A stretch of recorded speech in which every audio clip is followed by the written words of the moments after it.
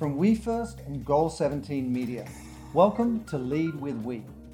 I'm Simon Mannering, and today I'm speaking with Wayne Suter Matamoros, who's the Managing Director of Product and Experience at Unreasonable Group, which has partnered with Barclays, the bank, to repurpose capitalism by creating a business accelerator called Unreasonable Impact.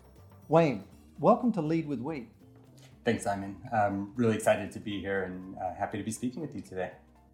Wayne, I always love to understand where somebody has come from when they've landed in a place so meaningful as Unreasonable. So I know you were at NYU Stern School of Business. What led you to Unreasonable? Tell us about your journey. Yeah, absolutely. I mean, I think, it's difficult for anybody to predict where they're going to end up. But coming out of undergrad at University of California, San Diego, I actually went to work for Scripps Institution of Oceanography. So really the preeminent environmental institute in the world. I mean, just doing fabulous work. And what a lot of people don't know is that the Keeling curve, which is really what sparked, all of the discoveries and a lot of the knowledge around greenhouse gases and the detrimental impact on the world. Charles Keeling was at Scripps. And so, I was there and I was working in design and technology, and I saw the beginning of the whole conversation happen and was highly motivated and really trying to think about, what else could I do? After being there for about 8 years, I decided to go to business school because I did start to see this potential for really business to be a part of the equation in addressing these things. And so I did go to NYU Stern, moved out to New York from San Diego, from having a beachfront office, to being in the middle of a big city.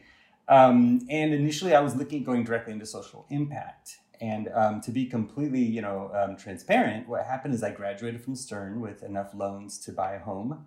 And it just wasn't financially possible.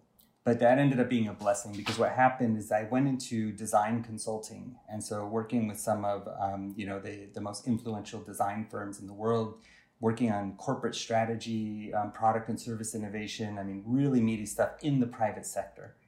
And I think there, one is that I got really steeped in business, really understood the vocabulary, how businesses work, was able to influence a lot and work with, C-suites and boards, but really with my sights still looking towards impact at some point.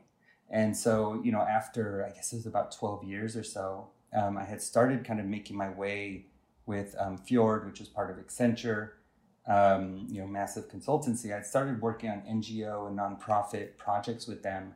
And then finally made the decision that I wanted to go back towards impact. I could afford it. I had learned a lot of knowledge that I wanted to apply to it.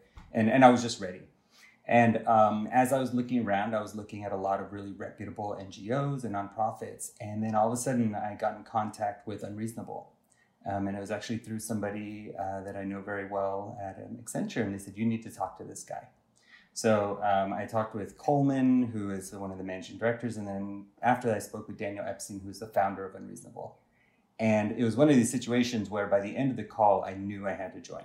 He laid out this vision of this idea of repurposing capitalism in a way that was actually going to be beneficial to the world, that was going to change the entire structure of the way businesses operate.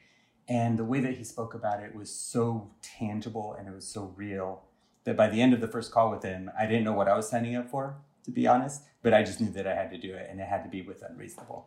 I love that. I mean, it's so interesting if we, the benefit of hindsight, we look at our life journeys and we see that you had a deep experience in the problem. Then you had an experience of the solution and the power concentration in business. And then that led you to where you are today. But also equally powerful is just, the attraction of almost the mindset of something like an unreasonable group. Right. Like, that appeals to you on a personal level. Like, would you characterize yourself that way? Would you say that when you heard about what the company's doing, you thought that was needed in the world? What was it about the whole idea of being unreasonable that just felt right to you? I think that term, it's not just a marketing gimmick.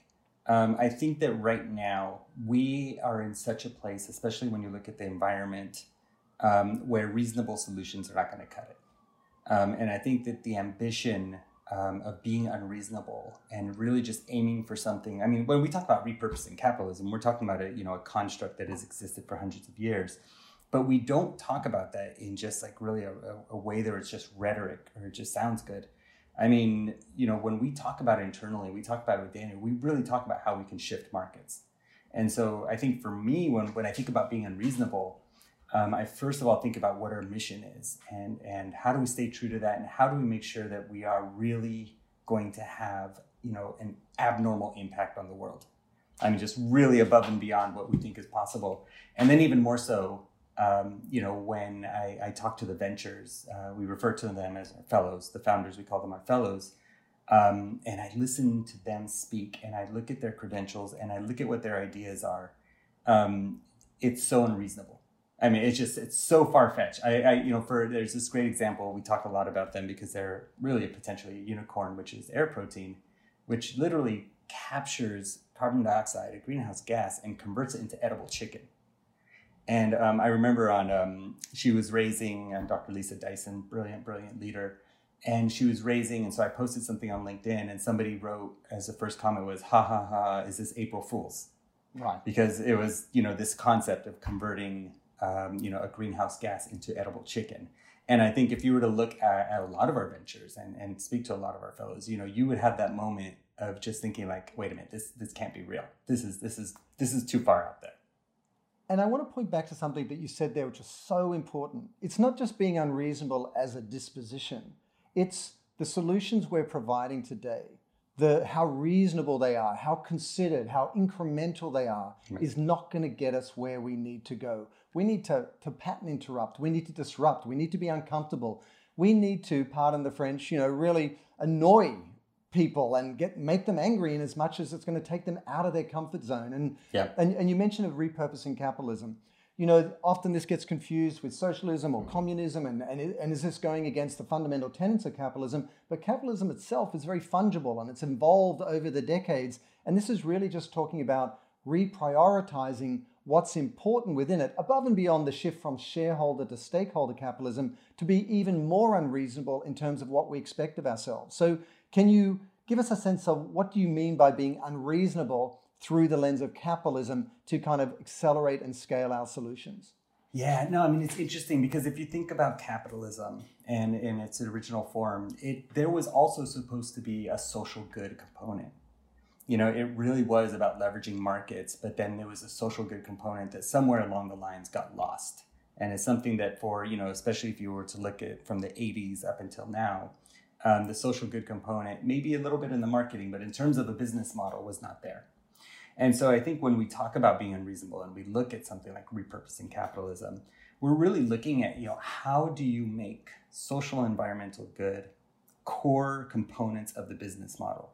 And it's one of the things that with our fellows, when we're recruiting and we're bringing people into the programs, it's not just about, putting in extra 10% as a donation. These businesses depend on the impact that they have. Their business model is really, at its foundation is some aspect of environmental or social good. And this is something that, unfortunately shouldn't be, I wish it wasn't as radical as it is, but it is radical. And I think that, in our support of them, part of what we help them do is to stay true to that purpose and to make sure that they can continue to have that impact. And, when we talk about this, and this is often what we call kind of like our community side or the whole accelerator side of our business, but we also have another part, which is the investment arm. And we have something which is called Unreasonable Collective, which is part of our investment. And this is where we're actually essentially creating a collective that allows people to be able to invest directly in the companies. And everything about that is unreasonable as well. We're trying to invite in people who normally are not part of investing. So we have really high diversity targets that we've been hitting. So, we're always looking at 50% and above women and people of color to be a part of this. We allow different dollar figures so that other people can get in. So even at the core, something as cut and dry as capital and capital raising, we're trying to change what that looks like. So, I think across every angle, we're trying to have that impact. And I think that's a really important point for anyone who's listening to this that wants to make a difference out there. You've got to pull that whole idea, in your case, unreasonable, through the entire kind of value chain or value proposition of the organization. Unreasonable in expectations, unreasonable in terms of your process and diversity expectations, unreasonable in terms of the aspiration. Like, you've really got to pull it all the way through. And I want to step back, Wayne, for a second and sort of explain to folks, what is the unreasonable group?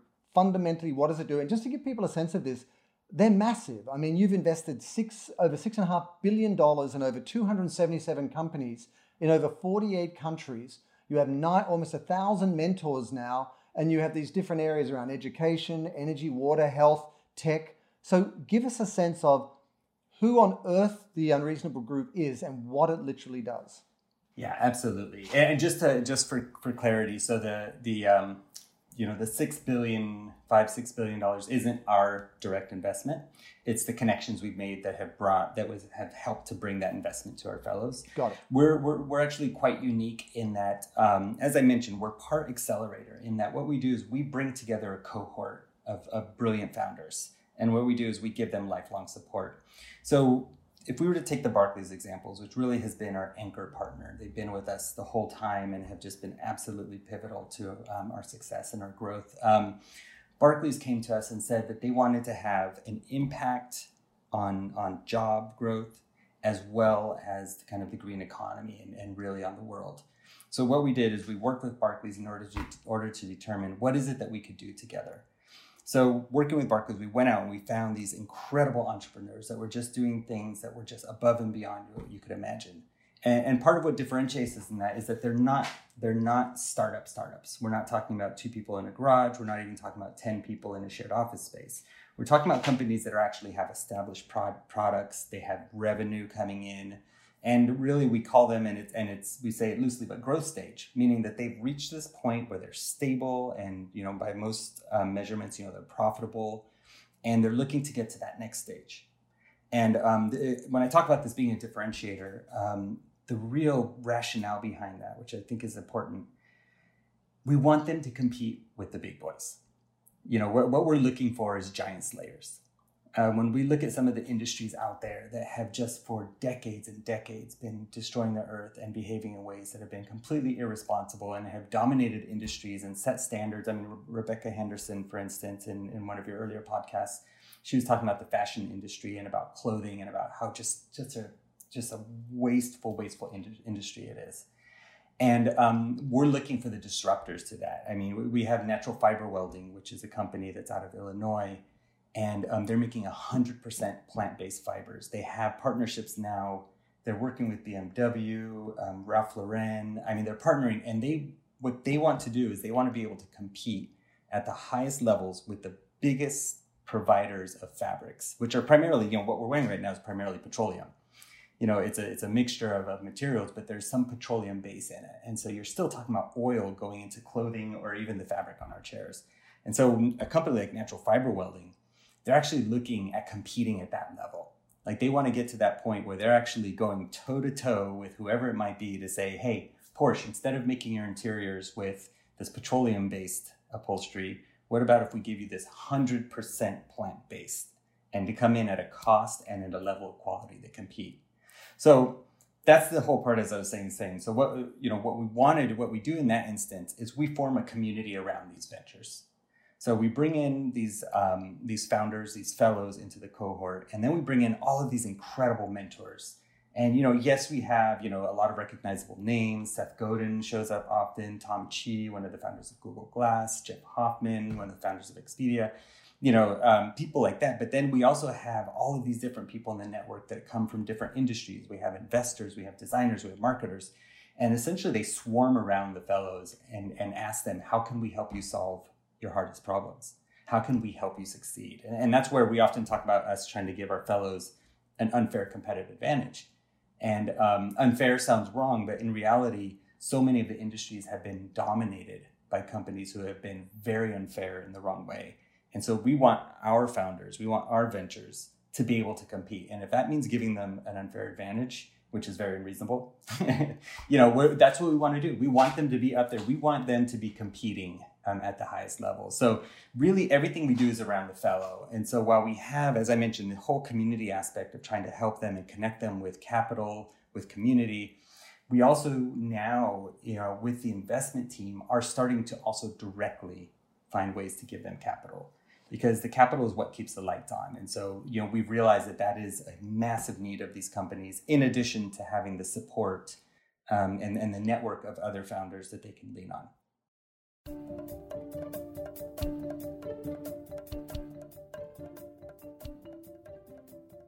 I'm fascinated about the partnership with Barclays because it is the power of capital, getting behind companies that are impactful. How did that partnership come about, and what are the goals specific to that?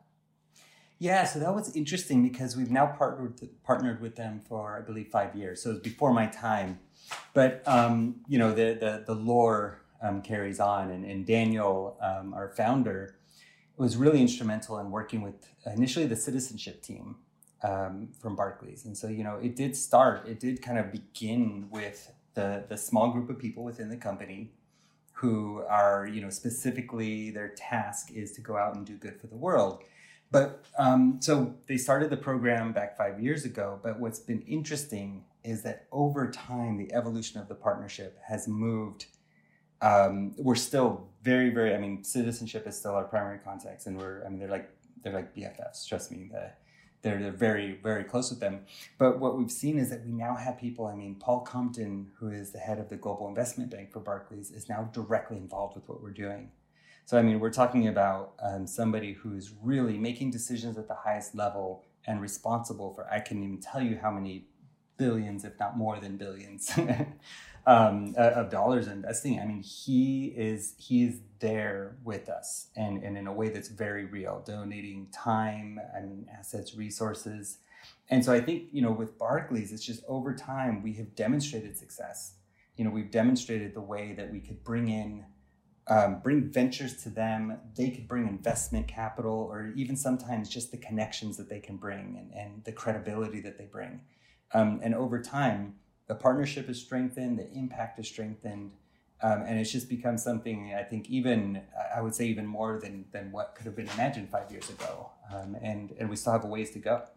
I couldn't agree more. It's a self-fulfilling prophecy. You do it and it enables success, which unlocks more success, which inspires more investment and so on. And I think sometimes we fail to realize that the hardest bit is just getting off the ground, committing to it, making that leap of faith, making that initial investment, enabling those first young companies. With regards to this Barclays partnership and the Unreasonable Impact Program, what are some of the problems that they're specifically solving for? Is there sort of like a spectrum that they're focused on, or do they sort of self-qualify? What type of companies are in the mix?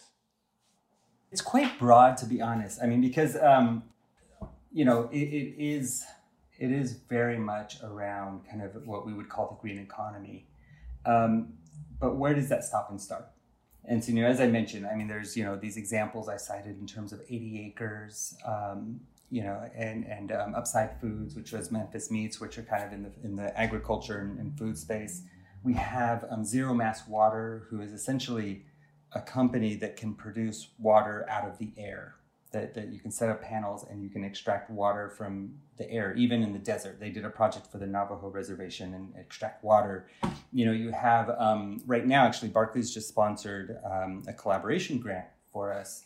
And the alumni fellows came together, and we have a company called Lancetech and another one which is called 12. Lancetech and 12 both essentially do carbon capture and convert it into usable molecules. But they teamed up based on this grant, and they're going to be producing PPE. And so they're going to actually, again, something sounds science fiction-like, but capture CO2 from the atmosphere and convert it into something that's going to be useful for the current COVID situation. So this is the whole Barclays COVID grants that they sponsored. So, this is where these intractable problems are so interconnected, and whether it's fashion, whether it's agriculture, whether it's, energy and fuel production, all of these things just link. And so, yes, there is a focus in theory, but in reality, when you bring a company that's doing something that's truly transformational, it's easy to convince and to say, hey, maybe we weren't in agriculture so much, but look at 80 acres. They're growing healthy food in the most sustainable manner possible. And this affects how many millions of people who don't have access to it. So the boundaries are quite fuzzy, I would say. And, for those listening, to your point, it can sometimes sound like science fiction. You're kind of like, wait, we're making chicken out of air? How does that even work? But I think, can you give us a sense of the shape of what it looks like? Because what I'm hearing is that business has really been at cross purposes with humanity and the planet for a long time, if we really oversimplify. And now we're looking to repurpose business to better serve humanity and the planet and therefore our future. And a lot of the insights that we can leverage to that end are in the inherent wisdom of the natural world as it's evolved over millions of years and so on. And we're looking to learn from that and unlock these new ways. But really the larger point is that these problems we're solving for are actually massive marketplace opportunities in disguise waiting to be discovered. Would you say that's fair? No, absolutely. I mean, again, I was watching one of your podcasts earlier, and there was a figure, I believe it was $12 trillion opportunity to solve the SDGs, Sustainable Development Goals.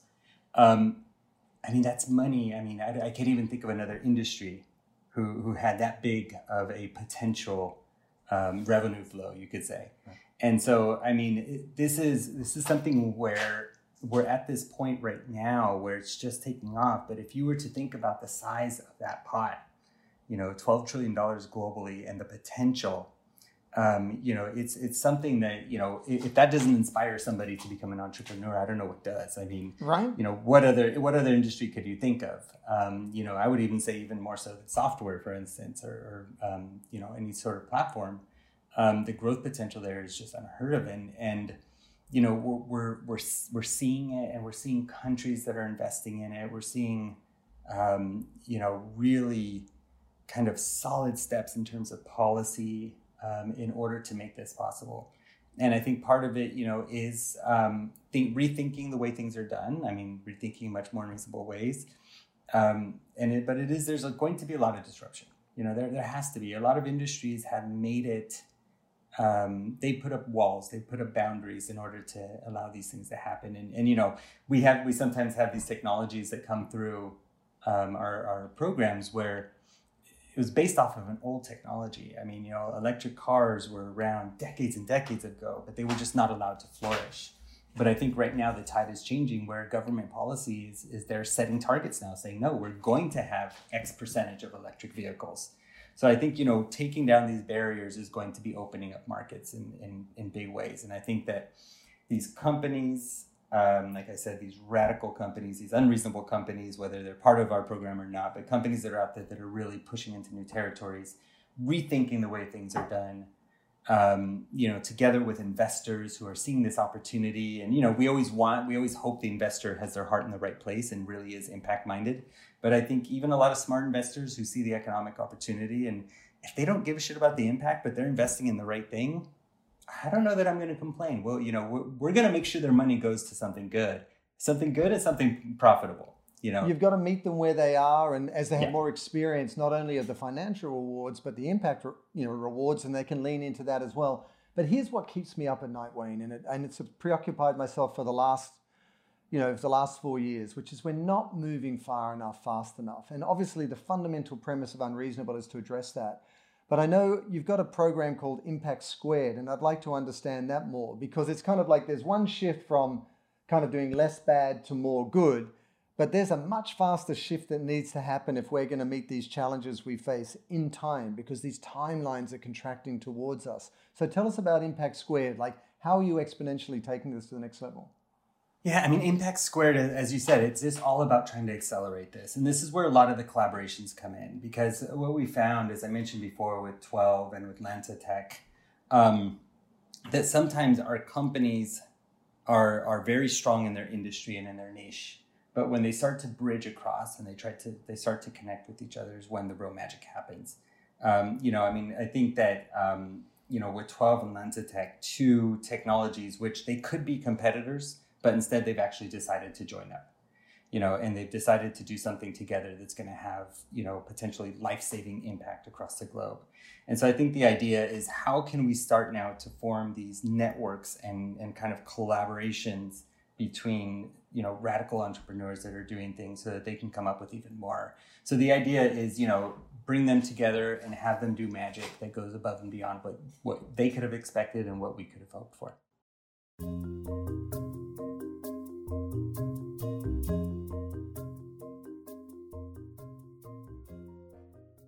From the sort of pattern recognition you get when you look across all the different companies that Unreasonable Group is invested in, give me 2 or 3 examples of what are those commonalities they have, those common characteristics that make them successful, A, to be part of your program, but B, to be solving for these big issues. So just some defining qualities that you've seen across these companies.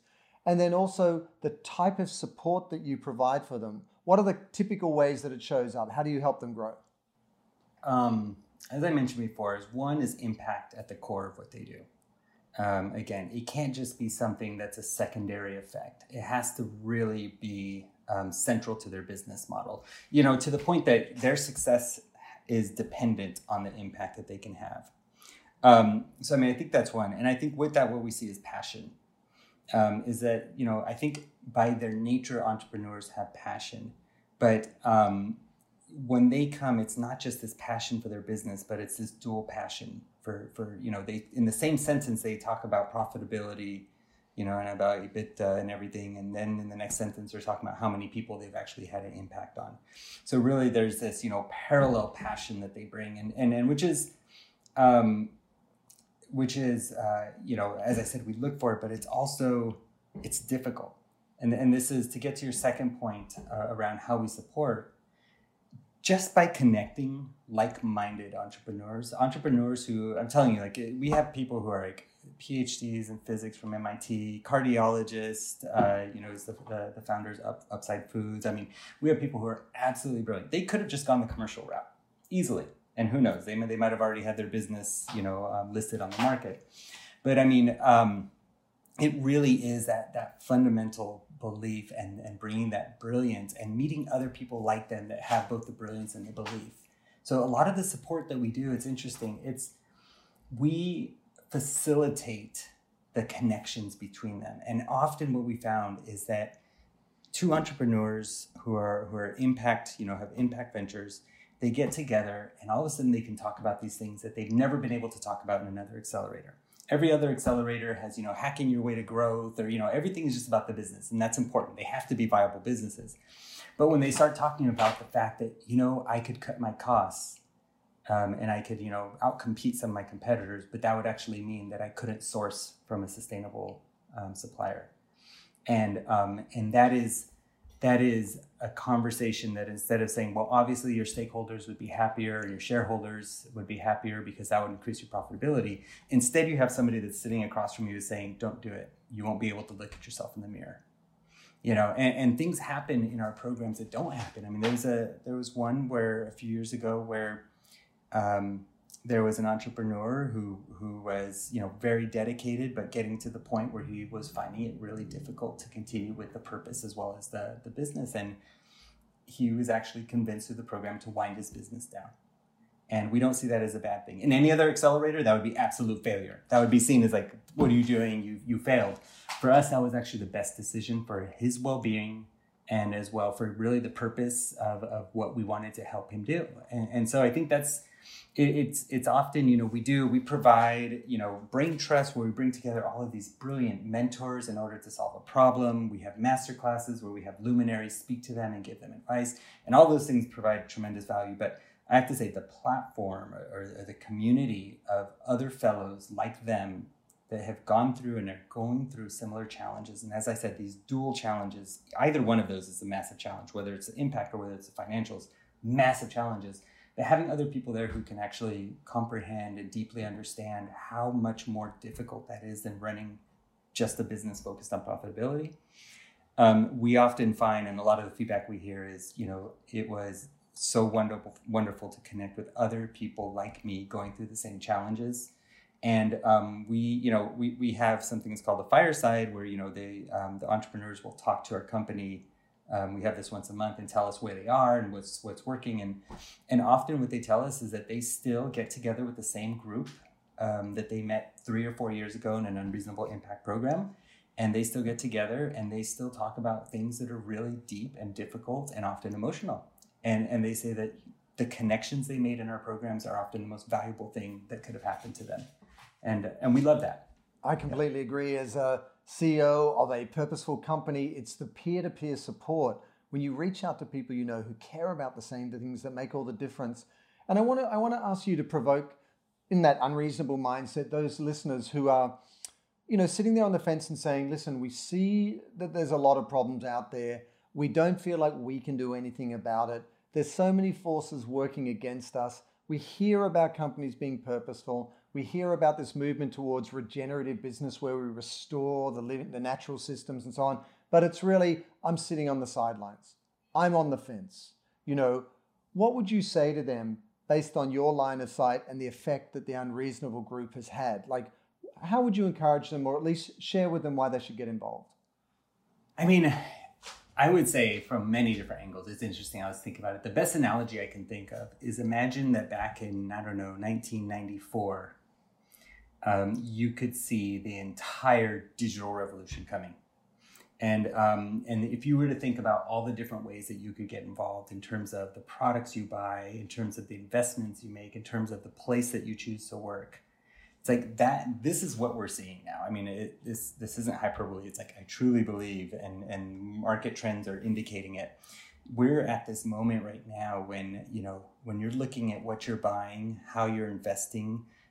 Even if you have 401ks or investments through work, it's like, are you asking them where they're investing? And yes, I hope that it truly is about the impact, but then as I mentioned before, even about the potential for growth. And then, for young people too, I mean, it's, where do you choose to work? Like, where are you going to go work? What type of company is it? What is at their core? I remember years ago when I was graduating, Patch Adams, who was the doctor that started the Gesundheit Institutes. Robin Williams played him in the movie, Patch Adams. Remember, he gave us a speech and he talked about, there were all these students here, and he was saying, you can go out and work for, these huge corporations that are, destroying this earth. And again, this was 25 years plus ago, he said, or you can go do something meaningful. You can go do something so that when you're on your deathbed, you can look back and you can feel that you left the world in a better place. And so I think that all of these decisions that we make, whether it's purchasing, investing, working, whatever it is that we do, we have that potential for impact. I mean, it's not just about, buying one product. It's across all the spectrum of our life and all the different things that we could do.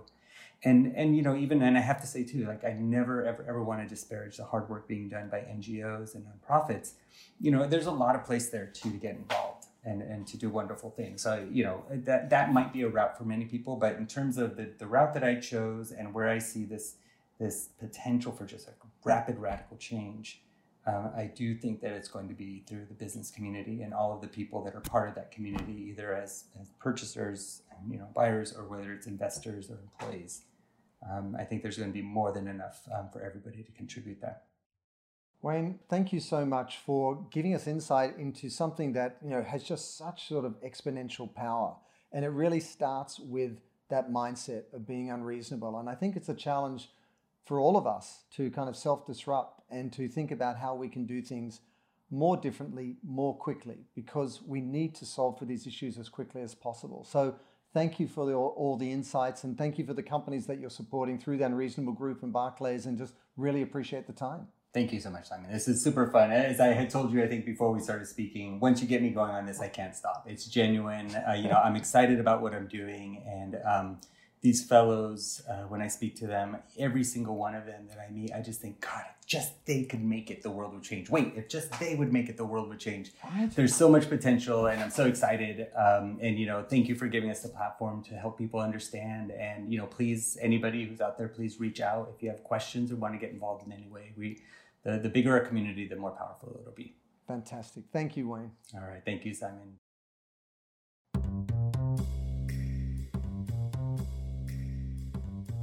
Thanks for joining us for another episode of Lead with We.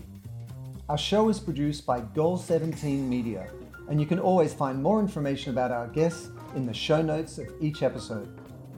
Make sure you subscribe to Lead with We on Apple, Google, or Spotify, and do share it with your friends and colleagues.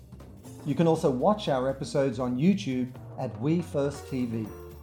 And I'm excited to share that my new book, Lead with We, comes out November 9th and is available for pre-order now on Amazon, Google, and Barnes & Noble.